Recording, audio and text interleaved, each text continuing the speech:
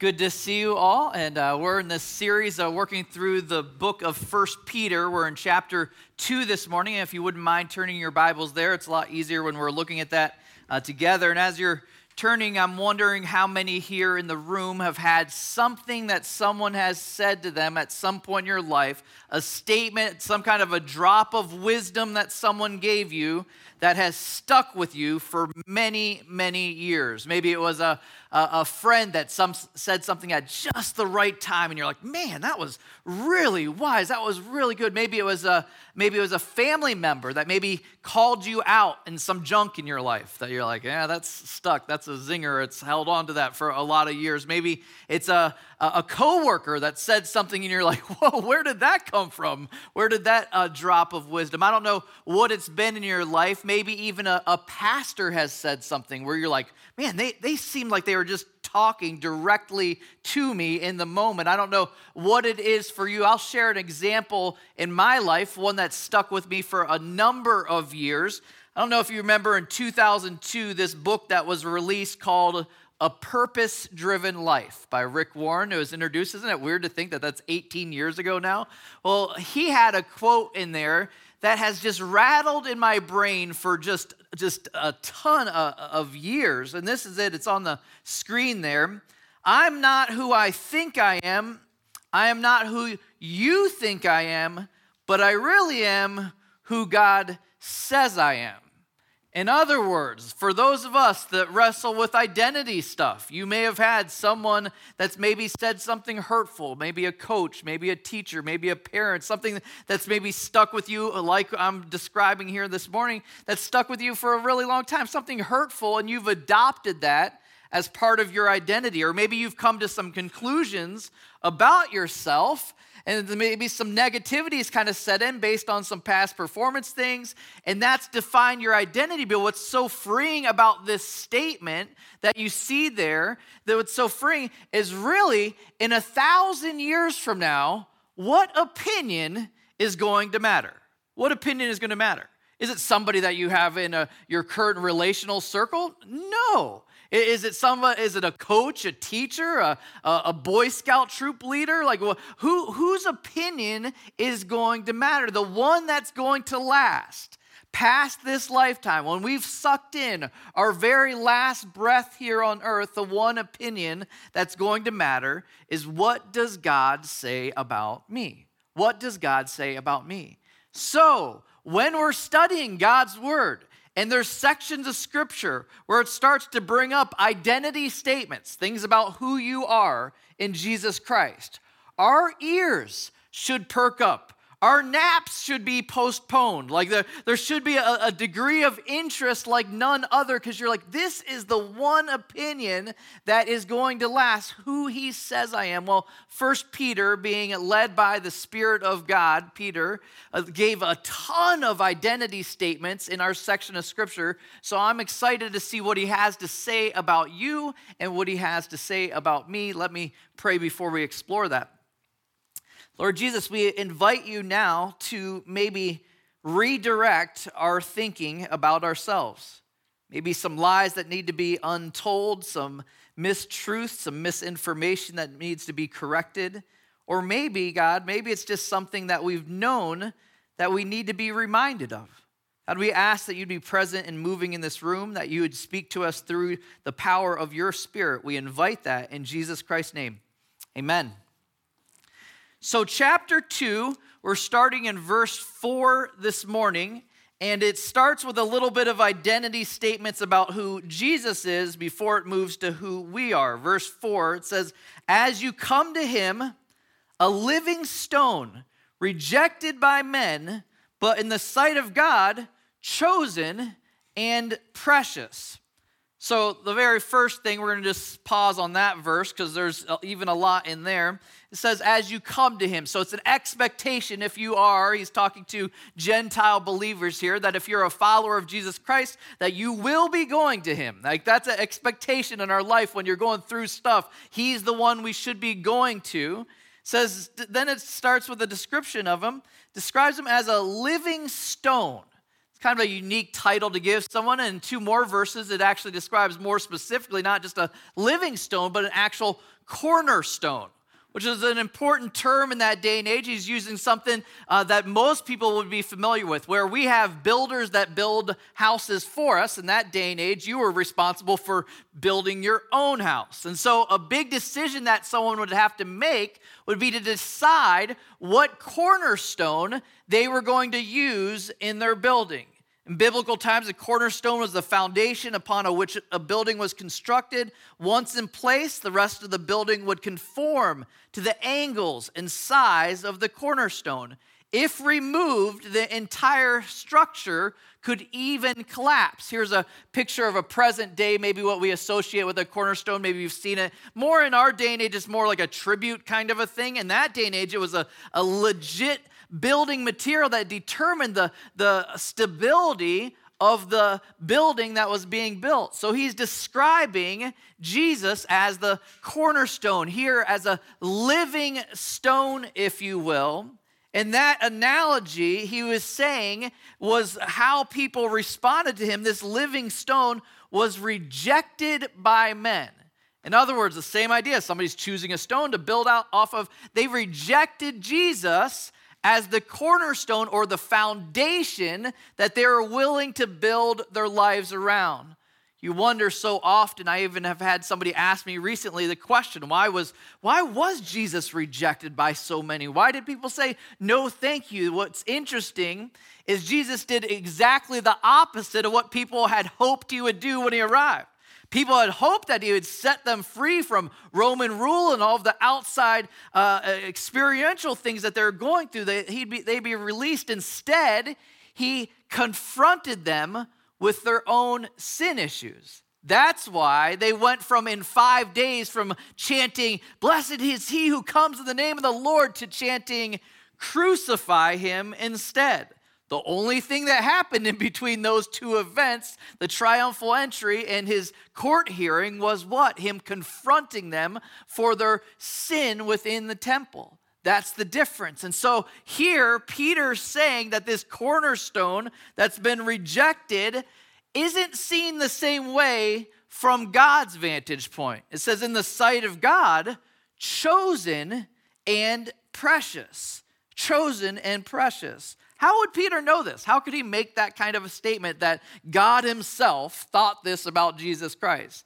Sometimes when you think back of the different accounts in the gospel message, you forget some of the things that these disciples got to see and experience. One of the things that Peter got to see and experience was the transfiguration of Jesus Christ, where God himself audibly spoke these words. He said, "This is my beloved Son, with whom I am well pleased." So this wasn't just hearsay. This is Peter talking. Listen, I heard God himself say this about Jesus, that he was precious to him. So here, right out of the gates, what we believe about who Jesus is determines what our identity is. So here he determines that he's chosen and precious. Now, continuing in verse 5, we start with some identity stuff about us in response to that. You yourselves, like living stones, are being built up as a spiritual house, to be a holy priesthood, to offer spiritual sacrifices acceptable to God through Jesus Christ. For it stands in Scripture, "Behold, I am laying in Zion a stone, a cornerstone chosen and precious," again repeated, "and whoever believes in him will not be put to shame." So Peter continues this comparison. He's describing us. He's saying, you're like a living stone now, based on who you've chosen to follow. And this living stone, this collection of living stone, is being built into, what does it say there? A spiritual house. So he's keeping this analogy going. But then he says, with the intent of being a holy priesthood. Now, for our ears, hearing that kind of a statement about Gentile believers, no big deal. The majority of us in this room are Gentile believers. But in that day and age, for the audience, when you're a Gentile, you are considered outside of God's chosen people. You're considered outsiders. Here, Peter is crushing that thinking. Listen, you as a Gentile believer are considered as a holy priest. Man, the reader would have been like, are you kidding me? A priest was somebody that was descending from the tribe of Levi and was a mediator that stood between God and man that would bring sacrifices into the temple. Now he's saying to this audience, you are a holy priesthood.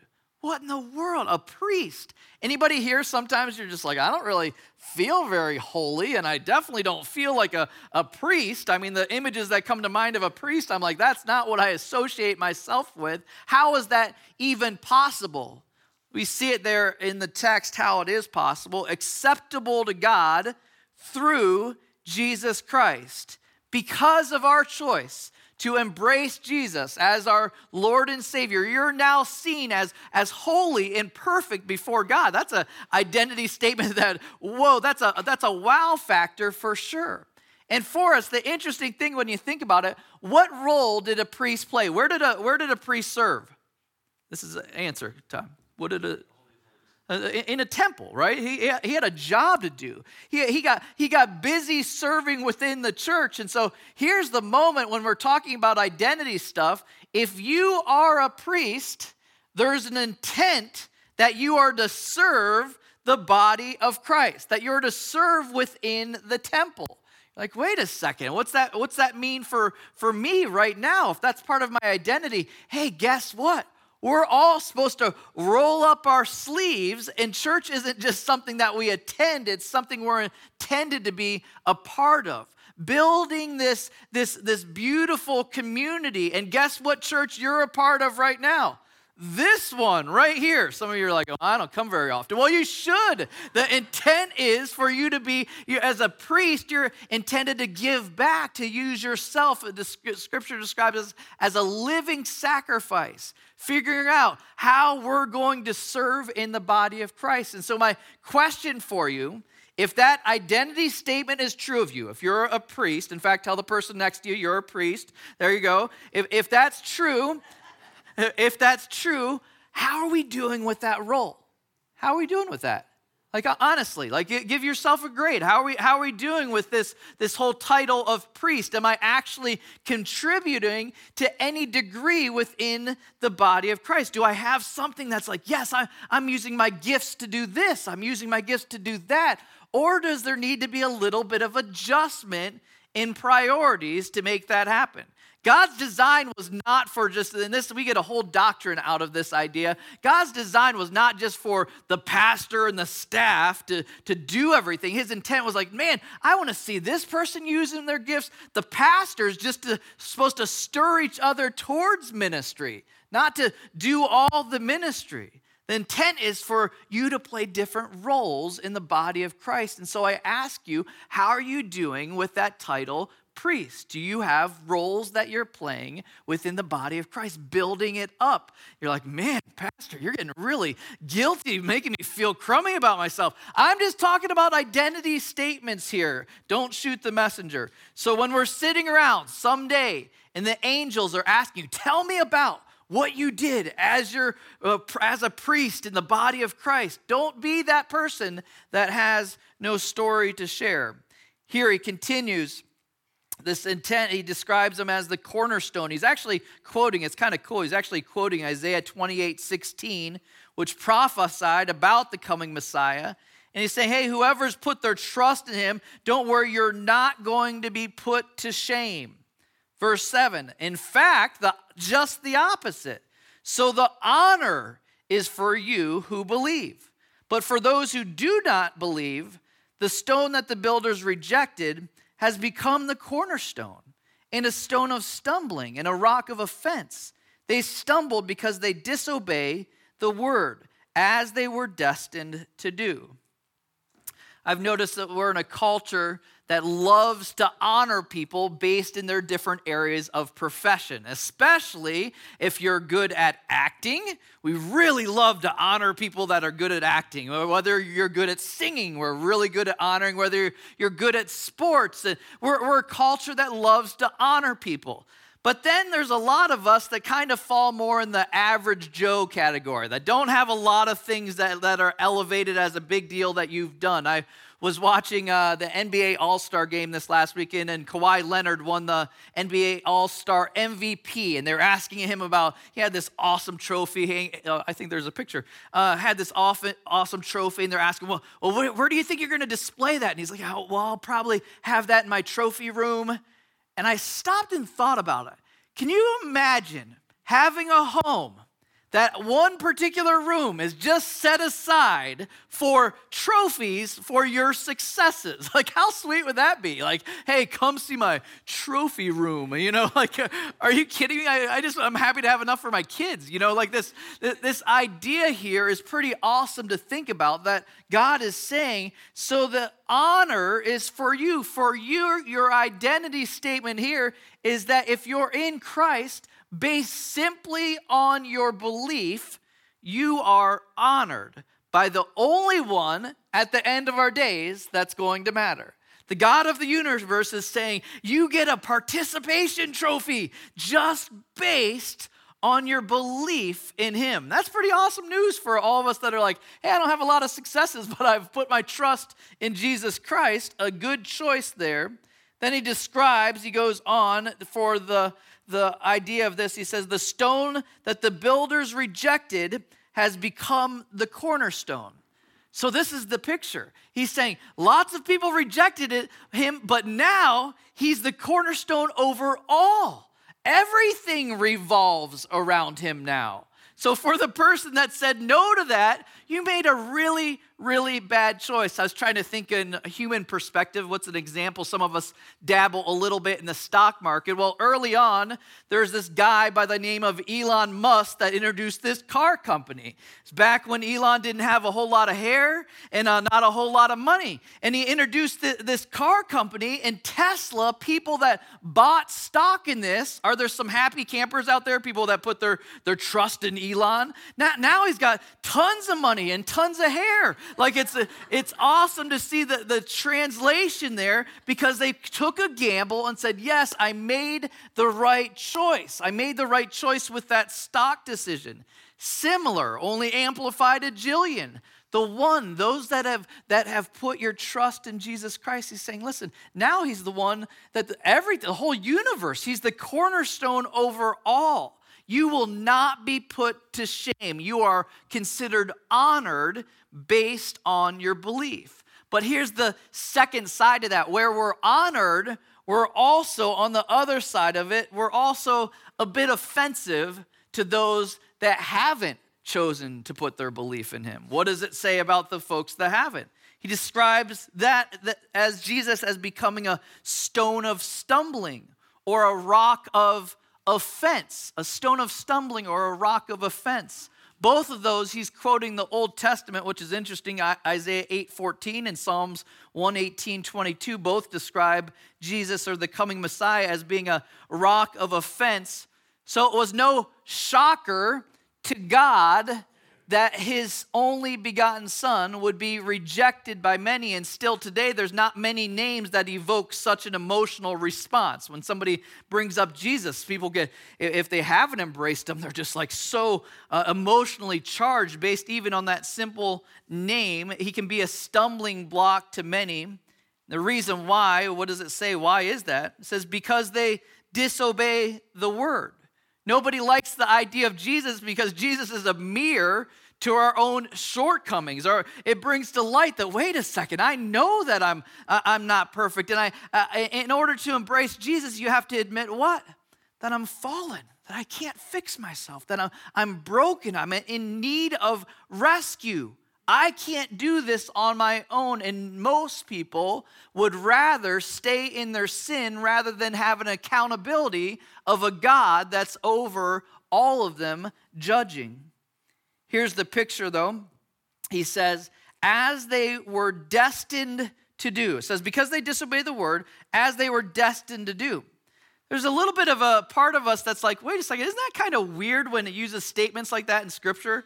I don't know if that causes pause when you're reading along. It caused me pause just thinking about that. Is it saying that some people are destined to reject God, to go their own way, to do their own thing, to go independent. What's that saying? But in Scripture, I thought it were called to free will, and I thought that was part of the thing. But then you also see of the descriptions of being chosen, and so is there predestination? Yes. Is there free will to choose? Yes. Is there lots of things in Scripture that when you're looking at these different things, you're like, it doesn't seem like they work together? But there's a little bit of a submission to say right now, as it describes in Corinthians, we see through a glass dimly. We don't see all of it. We don't understand all of it. But somewhere in that equation of God's foreknowledge and Him being present in the past and the current is some of these confusing things. I was talking to my sister about that this week, and she's one of those people that has good wisdom stuff, and she said, but can't we see enough about God that we can trust what we can't see? Can't we see enough about God that we can trust what we can't see?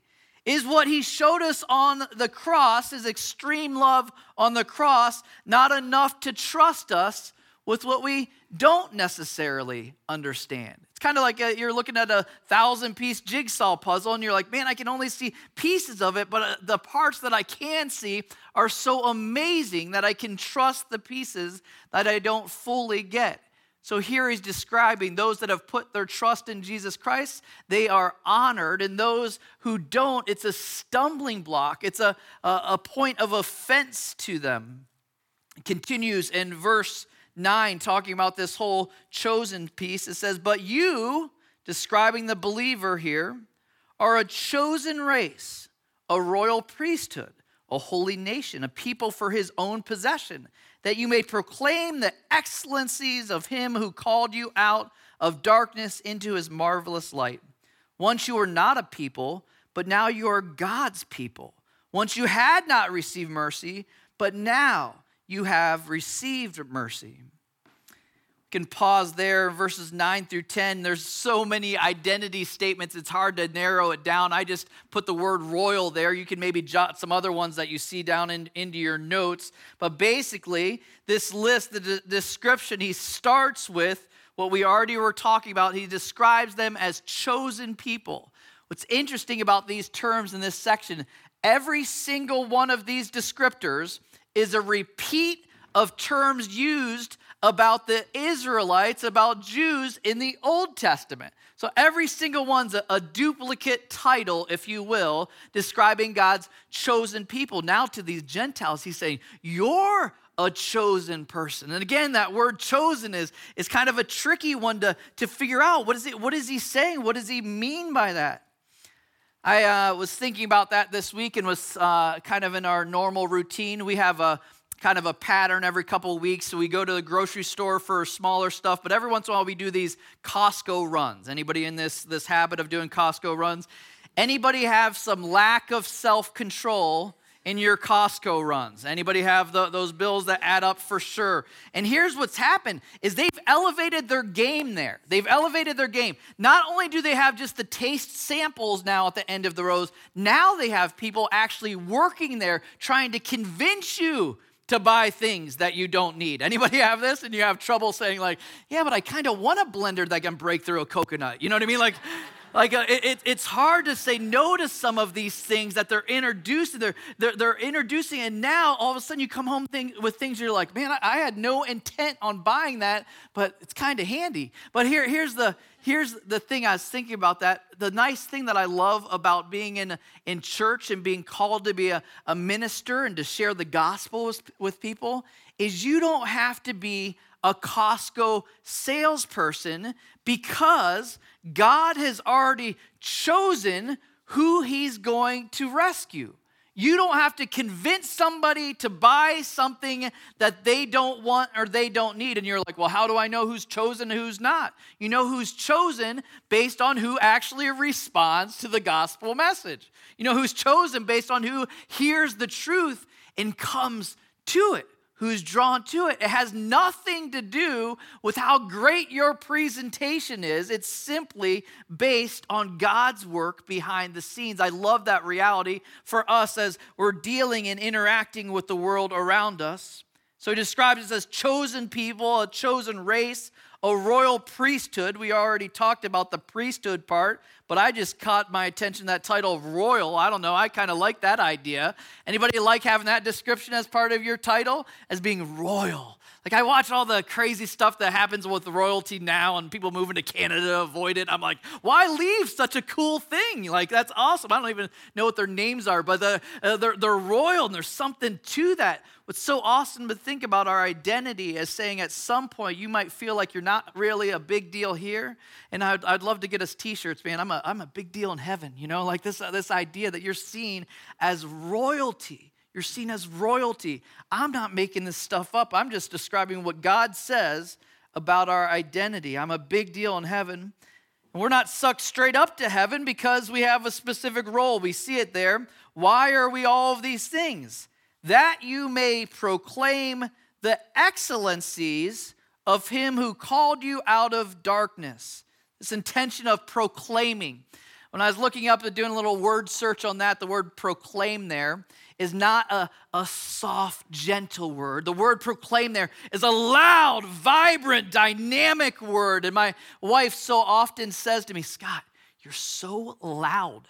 You're so loud, and you're not allowed to laugh at that right now. He says, you're so loud. I said, honey, but when I get worked up about something, my voice just seems to respond to that. It just goes up in volume. And now I'm seeing biblically it's okay to proclaim his excellencies. For us, the intention of us is to live in our identity, but also then to proclaim it to those around us. We're to be loud. That's amazing news. Because, why? Because you've been brought out of darkness into his marvelous light. Brought out of darkness into his marvelous light. I had the opportunity this week, our neighbor, literally right next door to us, right here with all the farm animals, Joanne, her husband Bob, just passed away from cancer. It was a real bummer. And it was real short from like finding out that he had it till when then him passing away. We were just buying him a gift basket to take over to be an encouragement, but he actually passed away before we could even get it over to him. And so it was like a real quick thing. And so we went over and just talking to her. It's so interesting though, because she loves Jesus and so did her husband. And just talking, she's like, you know what? She's like, but the thing that we have, some of his last words were just going home, something about going home. She said it was hard to say exactly what he was saying. I was like, oh, how awesome is that? That she, in the middle of this trial, in the middle of this, knows that it doesn't have to be a darkness because, I mean, obviously she's definitely going to miss him for sure. But she's like, oh, but I have this light. I have this to hold on to that I know where he's going. I know where he's at now. We, as a Christ follower, if we've put our trust in Jesus Christ, now we're just proclaiming how amazing is that we've been brought out of darkness into the marvelous light. I get so concerned about somebody that doesn't know Jesus because really, if the person that doesn't know Jesus, what on the other side of this, what hope do you have? What hope do you cling to? Do we breathe our very last breath and that's just it, forever sleep? Well, then that makes all of this seem really pointless, right? Is it that we're putting our trust in just hoping that my good outweighs my bad? Like, really? That's what you're going to stake your hope in? Just hoping that your good exceeds your bad? All of this is brought out of darkness into the marvelous light. That's what Jesus has brought us and changed our identity. Now we have something to share and proclaim. Now you're a holy nation. You've received mercy. All of these wonderful descriptors about who we are. For the sake of time, moving on to verse 11, and we'll end in these last couple verses here.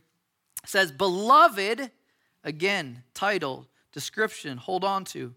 I urge you as sojourners and exiles to abstain from the passions of the flesh, which wage war against your soul. Keep your conduct among the Gentiles honorable, so that when they speak against you as evildoers, they may see your good deeds and glorify God on the day of visitation. So here we see, we'll end with that end of that section. We see that we're not just a big deal in heaven, we're also a big deal now because you're beloved, you're loved. Some of us have been seeking and searching for that our entire lives. This reminder, if there's any identity statement that you could actually hold on to. It's interesting because in our notes, we double, triple checked it, but still that word, we duplicated another word because it didn't make it in there. And I'm like, oh, that's the one I want them to grab the most. You're beloved. You're not just a future scenario, you're a current scenario of the object of God's love. Described them as beloved, as sojourners and exiles. You might remember that description last week, being outsiders, that you're not at home here yet. You're beloved, but you're not at home. And so since you're loved, he calls us to what? To live differently, to abstain from the passions of the flesh. Abstain from what we naturally go back to, the things that if we're operating in the flesh that we tend to go back to. I have a lovely little dog. I've shown a picture of him before. His name's Bailey. Here's a picture of sweet little Bailey. It's actually, Bill, that picture's at your house in your backyard. That dog Bailey. Sometimes when I stop and think about it, any dog owners in here? Sometimes when I stop and think about it, my dog's kind of gross. My dog's, if you really actually stop and think, the things that it sniffs, the things that it licks, the things that it does, that it eats, that's been like found on the ground, you're kind of like, this little animal's gross. Why do we let it exist in our home?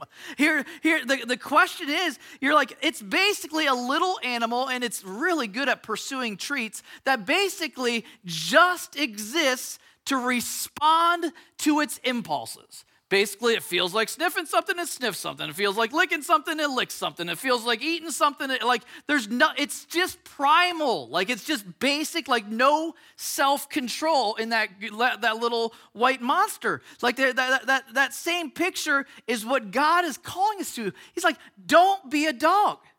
Don't be a dog.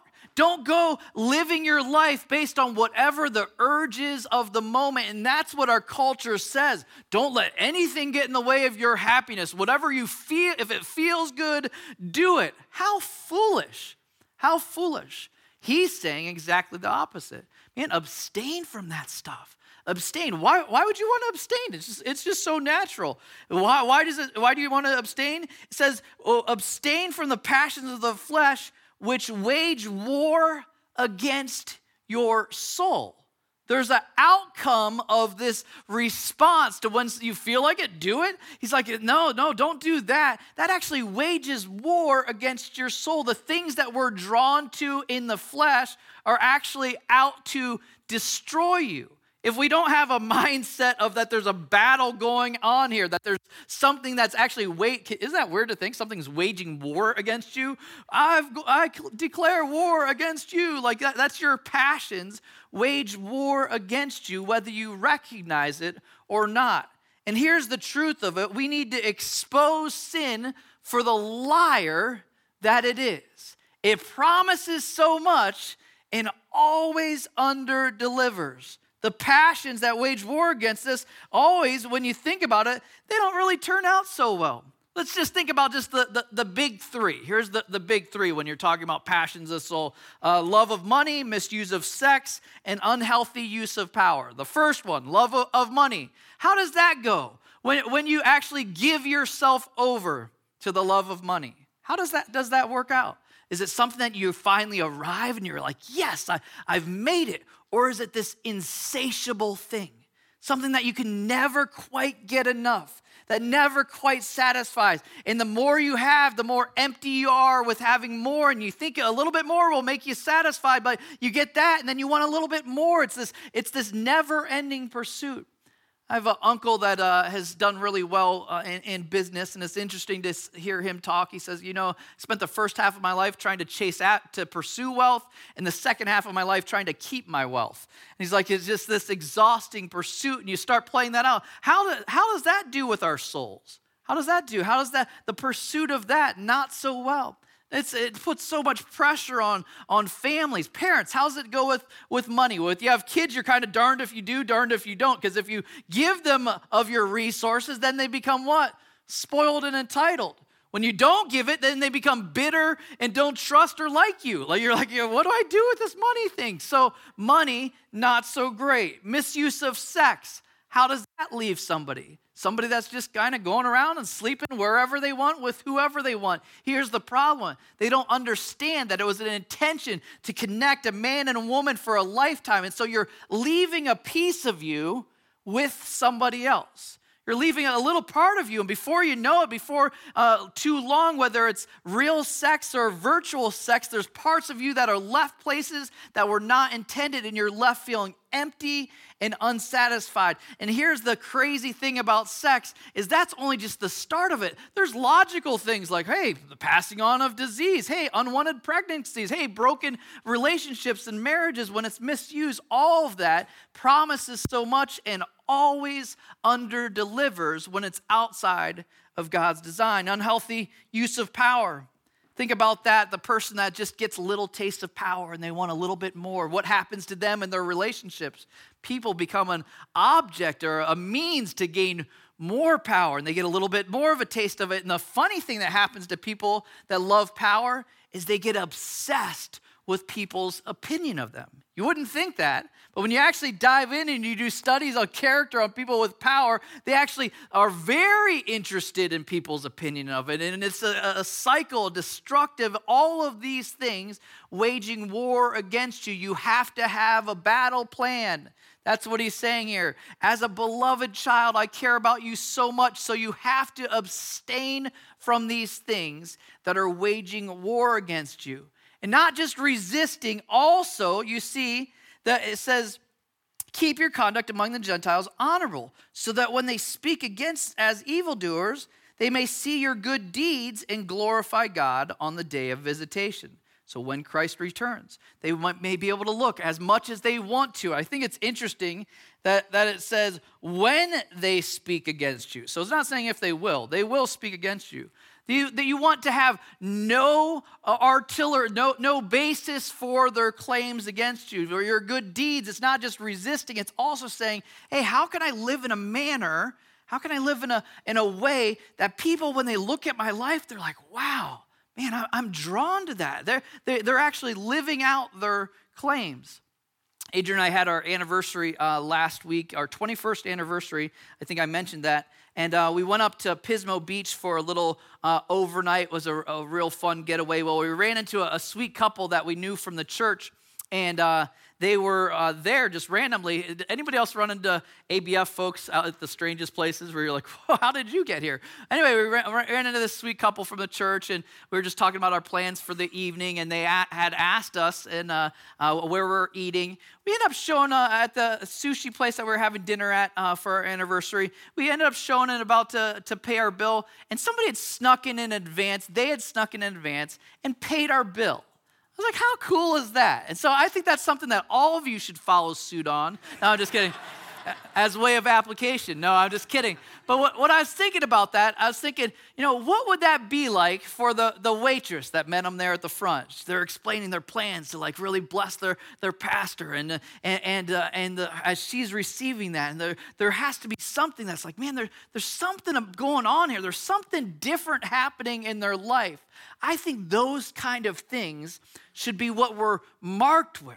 We're marked by not just abstaining, but also leaving an influence on everybody that we cross paths with. What if that actually ran through our brains? Hey, what kind of a positive impact could I leave on this person? How could I bless them so that when they look at my life, they can say, man, there's something different about them.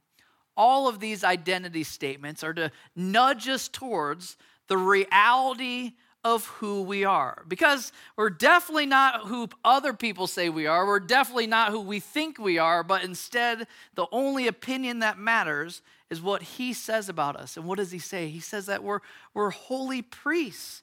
He says that we're set apart, that we're a chosen people, that we're royal, that we're blessed. All of these things, man, I would love for us to adopt those as true identity statements, and it wouldn't just be what he believes about us, but we believe about ourselves. Let me pray as we wrap up. Lord Jesus, we thank you for this chance to look at your word and to see the truth about who we are if we've embraced you as our cornerstone. If we've put our trust, if we've accepted you and think the same way that God thinks about you, Jesus, we just are so grateful for these identity statements. God, I pray that they would take root, that they would define us, they would compel us towards living differently, towards abstaining from things that just want to destroy us. God, I ask that you do a work in each of us based on these truths about ourselves. We invite that in Jesus Christ's name. Amen. In my Father's house, there's a place for me. I'm a child of God. Yes, I am. I am who you say I am. It's almost like Chad chose that song in alignment with this sermon. Well done. I pray you have a wonderful Sunday. If there's something specific we can be praying for you, we have a few volunteers here up front. Otherwise, God bless you. Have a great day.